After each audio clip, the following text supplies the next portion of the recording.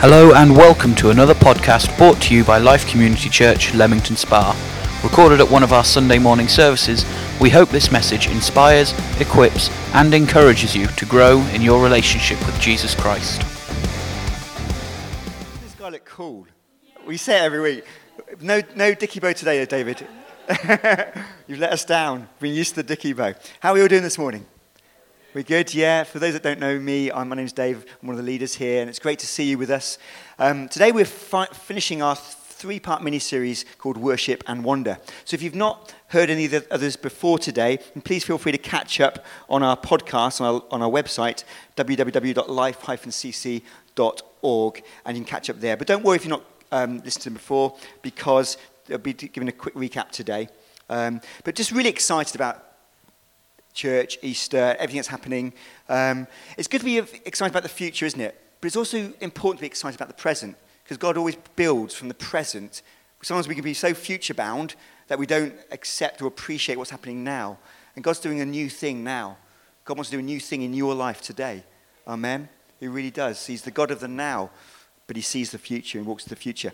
So we've got lots of things happening at Easter. Can I just say one thing? If you are going to attend the Easter party, please book in online. The details are on the sheet there, where to go to and register online. That'd be brilliant. That would help us to know in advance numbers, and that'd be fantastic. Great. So worship and wonder. And in this three-part mini-series, we've just been looking at three different Easter events, exploring three different Easter events,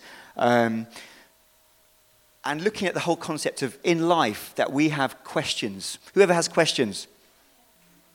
Doubts, confusions, not knowing what's happening, difficult times. None of us are exempt from this. Even as Christians, we're not exempt from this. God doesn't promise us an easy life, but he just promised to be with us through the different challenges and trials of life. And this series, if you like, I'm really, if you're not yet a Christian, we're so glad that you're with us today or listening on podcast, but I'm going to be leaning more into if you are a Christian today. So if you're not yet a Christian, then there's some stuff that you can learn about what it is to be a Christian. So feel relaxed this morning, and some stuff that we can learn today. But we know the Easter story. We know the events from the finished conclusion, don't we? We know what's happened, but sometimes it's good to put ourselves in the shoes, to walk in the shoes of those early disciples and apostles, and they didn't know how it was going to end up. Jesus had spoken to them about various things that would be happening, and so they were thrust into a time of turmoil, doubts, confusion, not knowing what was going to happen. We know, looking back, that Jesus had to die, suffer, but hallelujah, rise again. And that's where the Christian faith hangs on. If it just was a case of Jesus dying, then we might as well go home. But Jesus, and has been testified in various things, rose from the dead, and we have a living relationship with Jesus Christ if we ask him into our lives. But there's times when we have confusion and doubts. And as this signpost says, maybe you have times when you feel unsure, lost, unclear, baffled, confused, puzzled, hurt. And as Christians, in those times, it can be a challenge for us to worship. If you like, in times of wonder, it can be a real challenge to us to worship. But God would want us to worship anyway. By way of recap, just the last couple of weeks, the first time we looked at the anointing of Jesus in Bethany. So where Jesus went to the house of Simon the leper, and where Mary anointed his feet with that precious, costly perfume. And the thought that week was, in times of crisis, worship is priceless. And the very fact that her worship, her public display of worship, very costly, was as precious to Jesus. And the reminder that for us as a church, whenever we gather, whether it's in a larger context or in life groups, whenever we gather, or even by yourself at home, and you worship Jesus, whatever the expression of that worship, it's precious to Jesus. It's of value to Jesus, and Jesus loves it so, so much. And then week 2, we looked at the triumphal entry, where Jesus rode on not a war horse, but on a donkey into the city of Jerusalem at the time of the gathering feast of unleavened bread, or the Passover feast. And it was him declaring aloud that he is a king. He is a coming king. And the thought of that week was Jesus king means everything in worship. And who Jesus is to you will be the big driver about how you worship. If Jesus was just a good man, or a good teacher, or did a few good things or miracles, then you won't worship him. as we should. But if he is to you the king, it will affect everything. Everything about how we express our worship, everything about how we live our lives. Amen. And Jesus came riding on that donkey because it was symbolizing not victory, but donkey being the symbol of peace. That God ultimately wanted to bridge the gap and bring peace between our Heavenly Father and mankind, humankind, who've done things that are wrong. And it had to cost someone their life. And it cost Jesus. And the great thing there is if we give our lives to Jesus, we can know peace with our Heavenly Father through his act and death and resurrection on the cross. And that is wonderful. And I'm just so excited about today. I'm excited about what's happening in the life of the church. And I want to just encourage you. Do you know what? God's presence comes at different times. God's presence comes when there's times when there's going to be a miracle. Yeah? God's presence comes, and we know times when we can feel something. You may not have the language to know what God's presence feels like, but you might feel a bit funny. You might think in terms of, in a good way. Some people might feel a bit goosebumpy. Some people might feel a sense of expectation or where faith is high. But God's presence comes at specific times. When people are going to give their lives to Jesus, God works on our hearts in advance. God prepares our hearts and draws us in. It may not be after our first visit to a church service. It might be 2, 3, 4, 5 visits. It doesn't matter. It could be at your room, in your bedroom at home. But God draws us into relationship. God's presence comes. God's presence comes when there's a sense that God's going to perform a miracle, heal someone. God's presence comes also in times of worship. When a group of people gather together with a heart that says, I want to worship Jesus, God's presence comes. Please don't misunderstand my heart behind any of these messages. God is doing a work in me. Amen? God is doing a work in me at the moment. And God wants to do a work in you. And I am not in the least frustrated with anyone or anything. But as a leader, we've got to bring challenge. Because God is challenging me. God is challenging me. So I'm bringing to you what God is challenging me about. Because he wants to stir us up to be a people that know what it is to worship God. Because when we worship God, you know, all things are possible. Amen? All things are possible. I've had a birthday this week. I know I don't look 22. Yeah, thanks, Pete. Yeah, you can times that by 2 maybe. But yeah, and so, yeah, I had a birthday and it was on Wednesday. And Leanne took me for lunch on Wednesday and did various things. But I said to Leanne this year, because when you've got a midweek birthday, it's not the same, is it? When it falls on a Saturday or weekend, you can party, you can celebrate. When it's on a Wednesday, bang in the middle of the week, it's like, what are you going to do? So I said, Leanne, what I want to do, I want to go out as a family at the weekend. I just want to go to some sort of theme park where the kids are going to enjoy it. And so yesterday, we had a day out as a family and went to West Midlands Safari Park. Ooh, who's been to there before? So we took Daniel there when he was like 18 months, so he didn't remember a thing. He pretended he did, but he didn't. But the kids loved it. Now, the big thing of the West Midlands Safari Park was and is the safari, where you get in your car and you drive around through all the different things, the giraffes, the lions, the tigers, the Bengal tigers, all sorts of, there's some weird-looking animals, tell you. God must have had a good sense of humour when he created some of those. But yeah. And some of the parts, you're not allowed to open your windows, doors, or anything. I don't know, at one point, we were going to the Bengal tigers, I think it was, and I just started to open my window. It was quite hot. Yesterday was a bit of a mixed day, wasn't it? Like, it's raining one minute, it was hot the next minute. It's getting quite hot in the car, so I undid it. And suddenly there was a big voice and a Dan Tenoy saying, "Excuse me, will you please do up your window?" So, yeah, I did it up quickly. So to kids, never open your windows during the lion's den, okay. So we went to there. But one memory I have of yesterday in particular is we went to, it wasn't even a big attraction. It was just like looking at some of the different sea life and insects.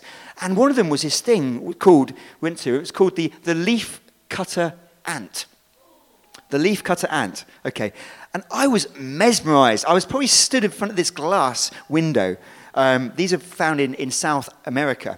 And I was probably sat there for about probably good 3 or 4 minutes, just watching them. What they had was this tree, this branch, And these no word of a lie, these ants, we all know what the size of ants were. These were no bigger or smaller than normal ants, but they were carrying on their back literally this huge cutting of a leaf.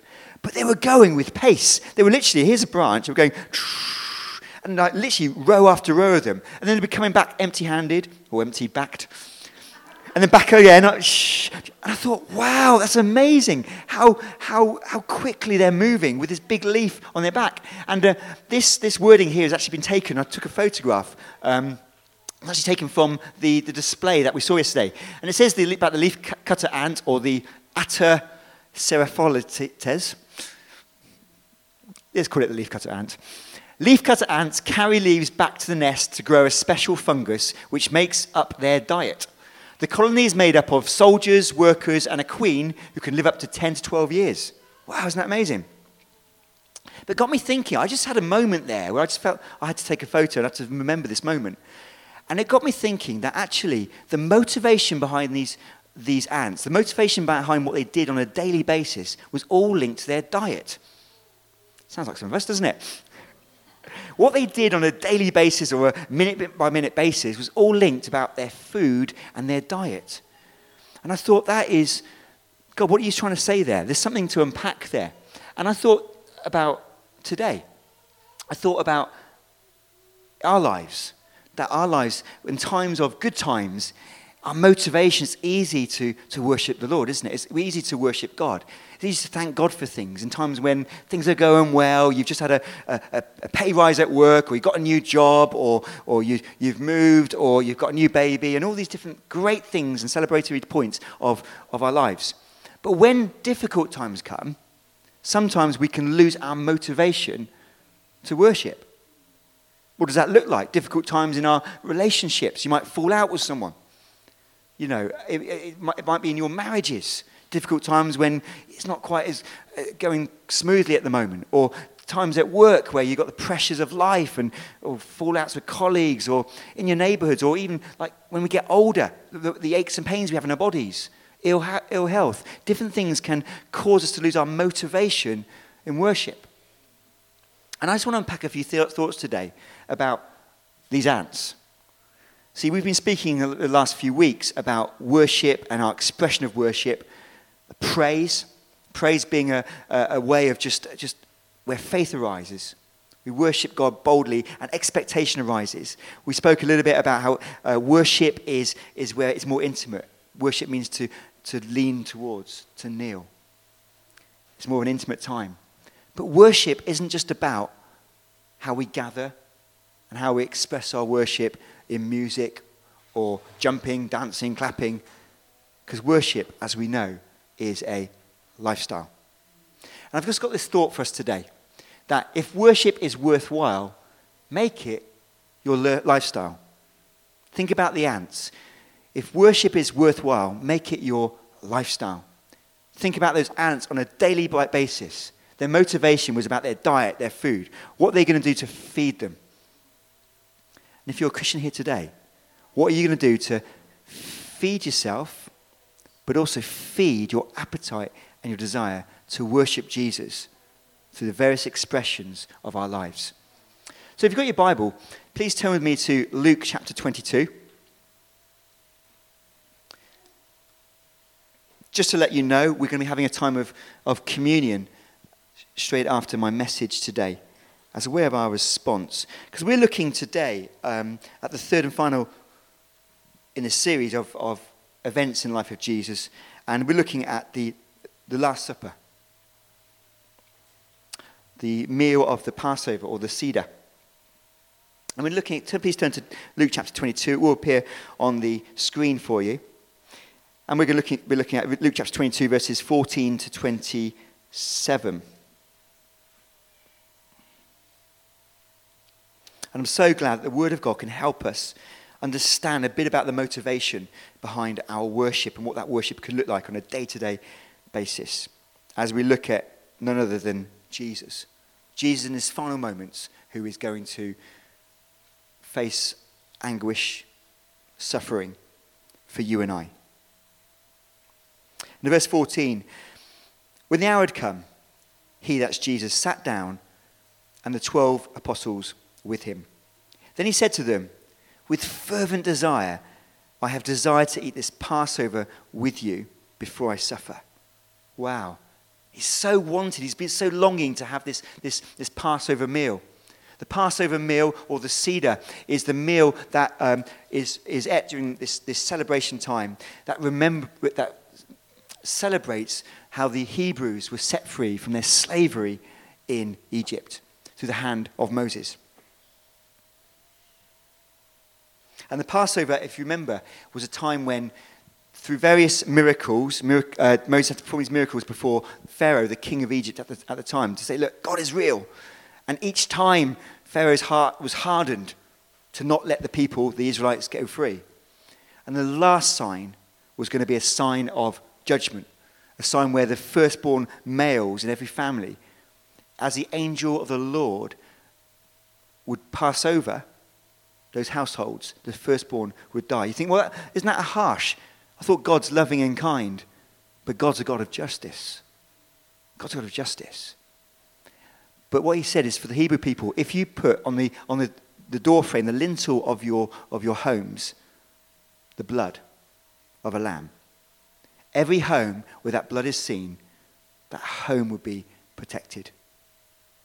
That home would be protected. And that's what happened. And so from generation to generation, the Jews, the Jewish people, have this Passover meal, and they still have it even today, coming up to this time of year. So as Christians, we piggyback on the back of that, because Jesus then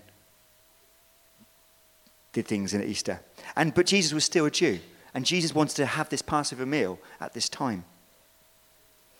Fervent desire, I have desired to have this Passover before I suffer. Verse 16, for I say to you, I will no longer eat of it until it is fulfilled in the kingdom of God. Then he took the cup and gave thanks and said, take this and divide it among yourselves. And we, during our times of communion service, we have a cup. During then it was wine. Today we use juice. That represents the wine. He says to them, divide it among yourselves. For I say to you, I will not drink of the fruit of the vine until the kingdom of God comes. And he took bread and gave thanks and broke it and gave it to them, saying, this is my body which is given for you. Do this in remembrance of me. And at that time it would have been mitzvah, which is unleavened bread. Because for the Jews, leaven represents sin. So during the time leading up to this, they'd clear the house of anything that had leaven in it. It was symbolic. It was a sense of a cleansing before God. And today, the bread, which represents Jesus' body, what's going to be broken and busted for us, we remember that. And we take part of that and celebrate what he did for us, that he had to suffer. He did have to suffer. Likewise, he also took the cup after supper, saying, this cup is the new covenant in my blood, which is shed for you. But behold, the hand of my betrayer is with me on the table, and truly the Son of Man goes as it has been determined, but woe to him by that man by whom he is betrayed. And they began to question among themselves which of them it was who would do this thing. And I just want to bring just a couple of things to light very quickly before we move on with our reading. So there are actually various emblems in the Passover meal which symbolizes various things. You'd have bitter herbs. You'd have the unleavened bread, which represents, obviously we mentioned, Jesus' body. It was going to be broken, but unleavened means without sin. And also, at the time, they'd have a lamb, a firstborn lamb, and they would kill it. Today, during the Passover meals, Jews would just have a lamb shank that represents the lamb that takes away sin. And also, they would have 4 cups of wine. During the meal, they'd be drinking 3 cups of wine. Okay? And they represent different things. They represent, number one, God's identification with the people, the Israelites, as they were in slavery. And I want to say this today. God identifies with you and your situation.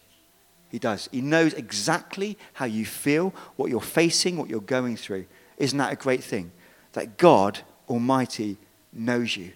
He's got your address. The second cup represents redemption, how God had a plan, a man with a plan. God had a plan to redeem humankind from their sin, from their misgivings, their misdoings. And we all do things wrong, don't we? God's got a plan. God's got a plan for your life. Whether you know him or don't know him today, God's got a plan for you. He wants us to respond to him. The third cup represents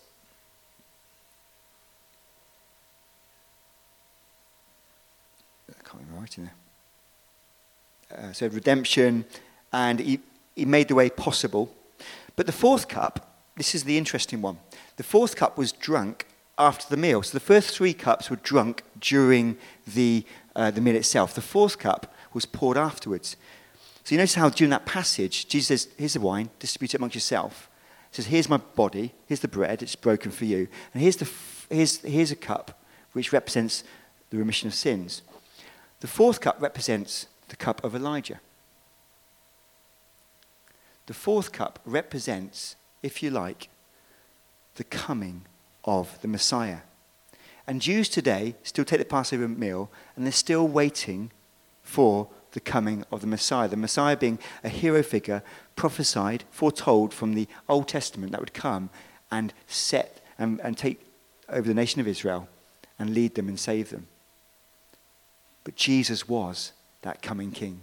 Jesus was that Messiah. And what Jesus was saying is, this fourth cup, this Messiah, this is me. This is me. So we can take communion in a little while with a bit of understanding, in a sense that we've got Jesus' body that was busted and broken for our sins. Here's the pieces. And Jesus' blood that had to be spilt for us, but also a symbol that Jesus is King, that Jesus is that Messiah. It's amazing. We can carry on with our reading. In verse 24, I love this. Jesus has just done a profound thing. And then the disciples start to argue. Have you ever, in your life, you've had a great time of blessing with God, or God's been speaking to you, whatever, and suddenly there's an argument arises about something really silly, Isn't it amazing how these things happen? Verse 24, now there was a dispute among them as to which of them should be considered the greatest. There's Jesus saying, I'm the coming king, I'm the Messiah. And there's the disciples are arguing about who's going to be the greatest. And he said to them, the kings of the Gentiles exercise lordship over them, as those who exercise authority over them are called benefactors. But not so among you. On the contrary, he who is greatest among you, let him be as the younger, and he who governs as he who serves. For who is greater, he who sits at the table or he who serves? It is not he who sits at the table, yet I am among you as the one who serves. And this whole account is in all four Gospels. When it's in all four Gospels, we've got to take note of everything that is happening at this time. But I love the way that John expounds this. And he says that Jesus then took a towel and a bowl full of water. And in those times, as we know, they wore sandals. And it was sort of desert, arid climes. And so their feet would become dirty. So as they entered a household, generally the servant of the household would wash the people's feet, just to keep them fresh, and then dry them with a towel. But no one had done this at this Passover meal, this precious meal that Jesus had longed to have with his apostles, his disciples. And Jesus starts to model another form of worship called service. He didn't have to. He could have said, hey, Pete, come on, get the bowl, get the towel, wash our feet.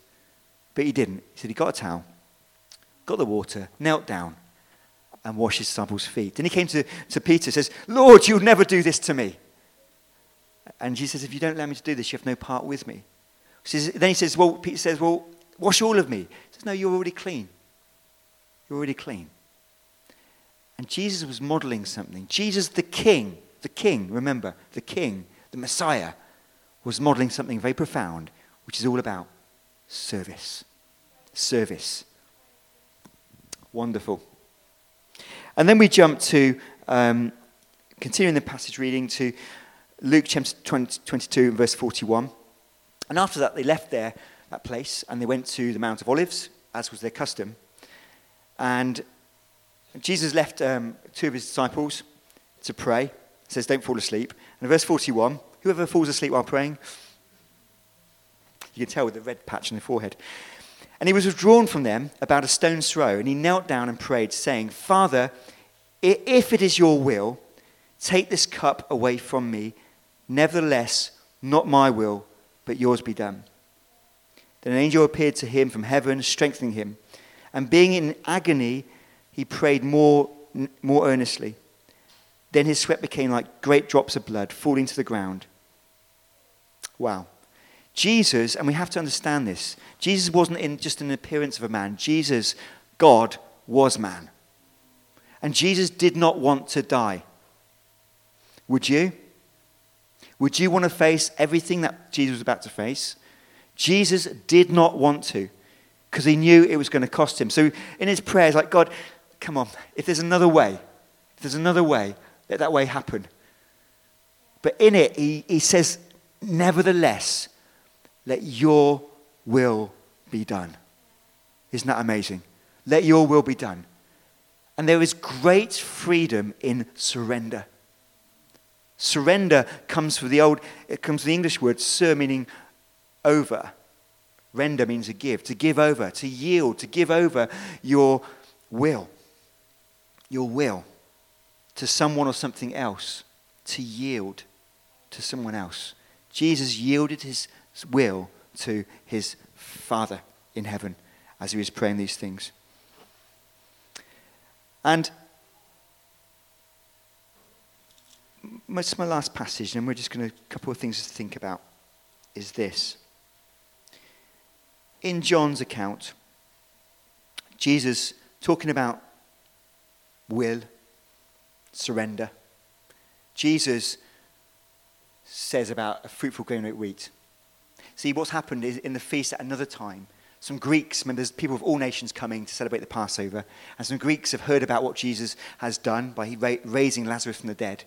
And some Greeks find Philip and say, look, we want to see Jesus.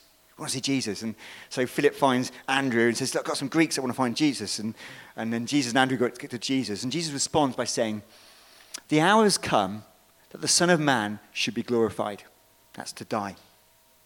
Should be glorified. Most assuredly, I say to you, unless a grain of wheat falls into the ground and dies, it remains alone.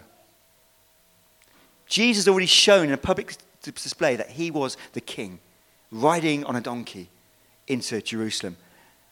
He was the king. But if he stayed there, if he stayed in that situation, he wouldn't produce fruit. But John goes on to say, but if it dies, if that grain of wheat dies,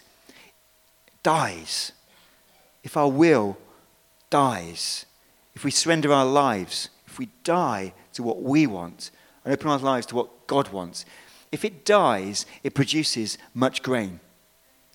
He who loves his life will lose it, and he who hates his life in this world will keep it for eternal life. If anyone serves me, let him follow me. For where I am, there my servant will be also. If anyone serves me, him my Father will honor. And what Jesus is saying is, in all your living, in all your life, the most important thing is to do what God wants, to do the will of God. If we die to what we want, and so often we have these struggles and passions in our lives, wrestling. Sometimes it's wrestling between doing what's the wrong thing, sin, versus doing God's way. Sometimes it's a wrestle between doing what God wants from our lives. Maybe God's got a calling upon your life into an area of ministry or service, and there can be a wrestling.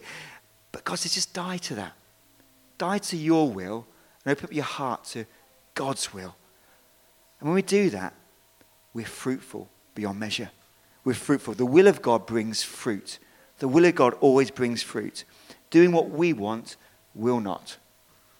The fruitful grain of worship. So a couple of things really quickly just to help us with this. If worship is worthwhile, make it your lifestyle by two things, just to expand on this. Number one, through service. Do you know what? There is no greater way of showing our worship, expressing our worship, than through serving. Number one, serving Jesus. Do you know what? When you're a Christian, God calls you to live a life of mission. You may not need to cross the seas, but you can cross your streets. You can cross your neighborhoods. You can share, even through practical ways, the love of God, what God has done to you and through you, the difference he is making. But we also have to use words as well, don't we? As Peter writes, when someone asks for the hope that you have within you, be ready to give a defense. We're not about taking our Bibles and pounding people on their heads with them. It's about sharing and showing the love of God in practical ways, but also verbally. And God wants us to own our service. Own your service. You know, there's a difference between someone that is an employee and someone that is the owner of a business, isn't there? Someone that as an employee shows up, might show up on time, might show up a little bit early, might sometimes show up a little bit late. But the owner has the sense of responsibility. And God in our lives and in your life wants you to own the world where God has placed you. He wants you to own your neighborhood. He wants you to own your streets, your workplaces, just by living your life out in a day-to-day, saying, God, today I just want to live for you. Help me to serve you. Help me to worship you. And to do that, express that through the way I serve other people, love other people in the place where you have put me. God wants you to own your world. Own your world in church. Own your world in church teams. When the brilliant teams that we have continue to serve brilliantly, but own it. Owner takes something and makes it better. Owner doesn't just work within a set framework, but ownership is about taking something and making it even more brilliant. There's entrepreneurs in here that can take things and make them even better. Entrepreneurs in business, entrepreneurs in creativity and how you work and serve. Do that. Do that in church. But do that outside these four walls. Do that in your world. Be the best employee in your workplace. The best employee. Aim to be the best. Not to make a name for yourself, but to make a name for Jesus. Take your responsibilities, your areas, and make them more fruitful, more and better. And secondly, and finally, God wants us to surrender. To surrender. Do you know what? Sometimes we wrestle with things. We wrestle with the will of God. I've said this before. Worship, the greatest act of worship that you can ever do is to surrender your life to Jesus Christ. That is the greatest act of worship. We've spoken about singing and dancing and all that sort of stuff, but the greatest act of worship is to do just that. It starts when we give our lives to Christ, when we say, okay, Jesus, I don't understand it all, but I'm beginning to believe. I repent or change my mind of the way I'm living. Forgive me for my sin. I want that brand new relationship with you. That's about surrender. That's about giving over your life to Christ. But then we live a life full of next steps, full of continuously giving over our lives. And sometimes we walk in our life and we think, okay, situation, we've got a decision point. I don't want to do that.